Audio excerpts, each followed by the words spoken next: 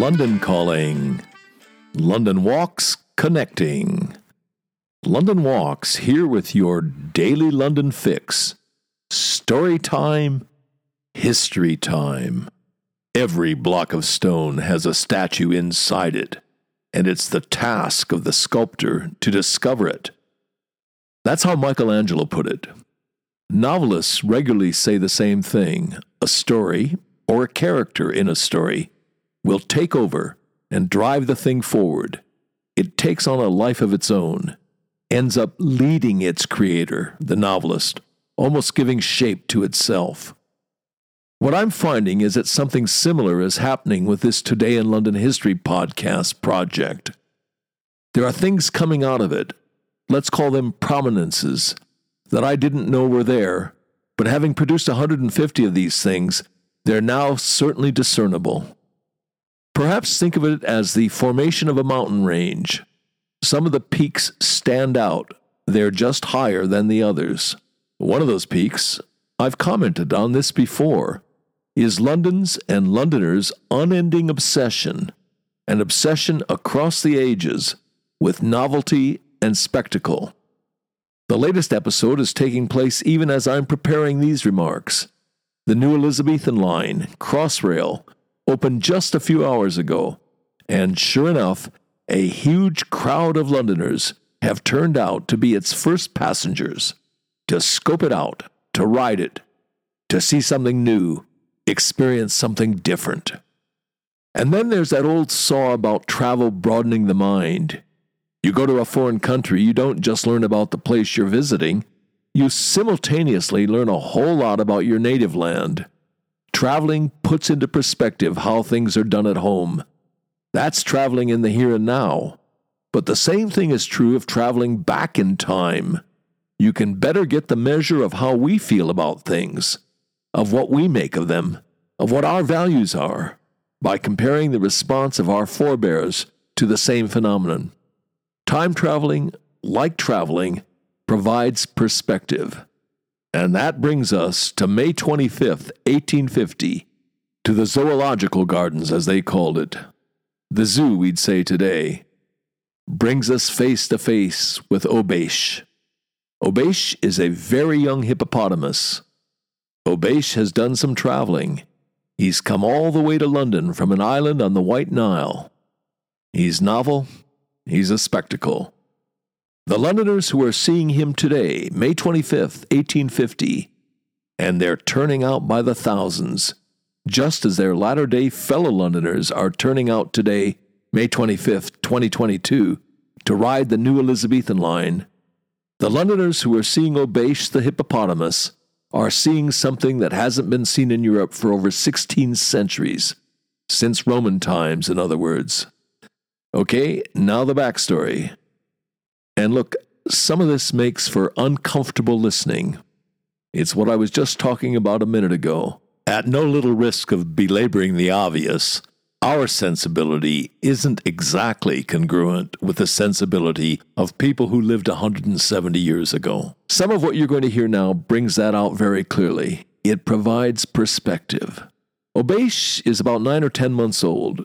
He was captured in August 1849 on the island of Fourbeche in the White Nile, about 2,000 miles above Cairo. Needless to say, he's named for the island where he was captured. Okay, now brace yourself. He was captured on a hunting expedition. Great white hunters had mortally wounded his mother. She'd staggered back toward her baby. He wasn't a whole lot bigger than a newborn calf, though much stouter and lower. He was hidden in thick bushes on the riverbank. His mortally wounded mother, trying to get back to her infant, led the hunters to him. When the baby hippo was discovered, he made a rush to the river, and nearly escaped. In the words of someone who was there, he almost got away thanks to the slipperiness of his naked, lubricious skin. Now brace yourself again. The hunters got him, secured him, by sinking a boat hook in his flank. The scar in his side would for the rest of his life testify to how he was captured. Step forward the British consul in Egypt, Sir Charles Murray. He would come to be known as Hippopotamus Murray. Sir Charles Murray talked the Ottoman viceroy of Egypt into a swamp, Obeish and some other exotic animals for some greyhounds and deerhounds. Then came the long journey. It took months to London, to the zoo, down the White Nile to the Mediterranean, then by P&O steamer to Southampton, then by rail to London, and the last leg through the streets of London in a caged wagon. Let's go back to a contemporary account. Again, you will register the sensibility difference immediately. Things get said that wouldn't be said today. These are Professor Richard Owen's observations. Richard Owen is remembered today for coining the word dinosaur. Professor Owen was Britain's foremost biologist and paleontologist. Here's the professor. The young animal is now 7 feet long and 6.5 feet in girth. The strong attachment of the animal to its keeper removed every difficulty in its various transfers from ship to train and from wagon to its actual abode. On arriving at the gardens, the Arab who has had the charge of it walked first out of the transport van, with a bag of dates over his shoulder, and the beast trotted after him, now and then lifting up its huge, grotesque muzzle and sniffing at its favorite dainties, with which it was duly rewarded on entering its apartment. When I saw the hippopotamus the next morning, it was lying on its side in the straw, with its head resting against the chair on which its swarthy attendant sat. Yes, ouch. It now and then uttered a soft, complacent grunt. Well, bears repeating, Londoners and novelty. Obeish was an instant hit. As many as 10,000 people a day were turning out to see the great lion of the day, as a newspaper called him. Everyone was thrilled. Everyone except Obeish. Surprise, surprise, he didn't like his confinement. He hated his zookeepers. He broke a tooth trying to bite through his cage.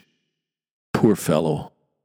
Things got a little better for him when they fetched him a wife in 1854. The pair finally produced offspring in 1871, but the calf died within a year, as did a second newborn the next year. But third time lucky. On Guy Fawkes Day in 1872, the couple produced a female baby that survived. She was, of course, named Guy Fawkes. The family had 6 years together. Obeish died in 1878. He was 28 or 29. Hippos normally live 40 to 50 years. No question, but there are notes that are very much in a minor key in this tale. Quite a bit of London melancholy stirred into that dominant London note of the place's insatiable appetite for spectacle and novelty. But let's take our leave of Obeish. Like Hansel and Gretel, maybe there are white pebbles, or dates even, dainties, Obeish's favorites, that we can follow, make our way through verdurous glooms and winding mossy ways back to Today in London. And as the Obeish note fades, recedes, a Today in London recommendation. No, not a trip to the zoo. A ride on the Elizabethan line should go some way towards scouring off the stain in our minds of that scar on Obeish's side. You've been listening to the Today in London History podcast, emanating from www.walks.com, home of London Walks, London's multi-award-winning walking tour company. Indeed, London's only award-winning walking tour company. The London Walks banner bears the rare device, "It all comes down to the guiding." Now look at that honor guard marching beneath that rare device. That honor guard is London Walks Guides. They march under that banner because, uniquely, they are accomplished professionals. Guides who are barristers, doctors, geologists, historians, criminal defense lawyers, Royal Shakespeare Company actors, museum curators, Museum of London archaeologists, and the creme de la creme, the MVPs of the professional guiding fraternity, Blue Badge, Westminster, and City of London guides who've won the big one, the Guide of the Year award. Guides who make the new familiar and the familiar new. And on that agreeable note, come then, let us go forward together on some great London walks. Good luck and good Londoning. See you tomorrow.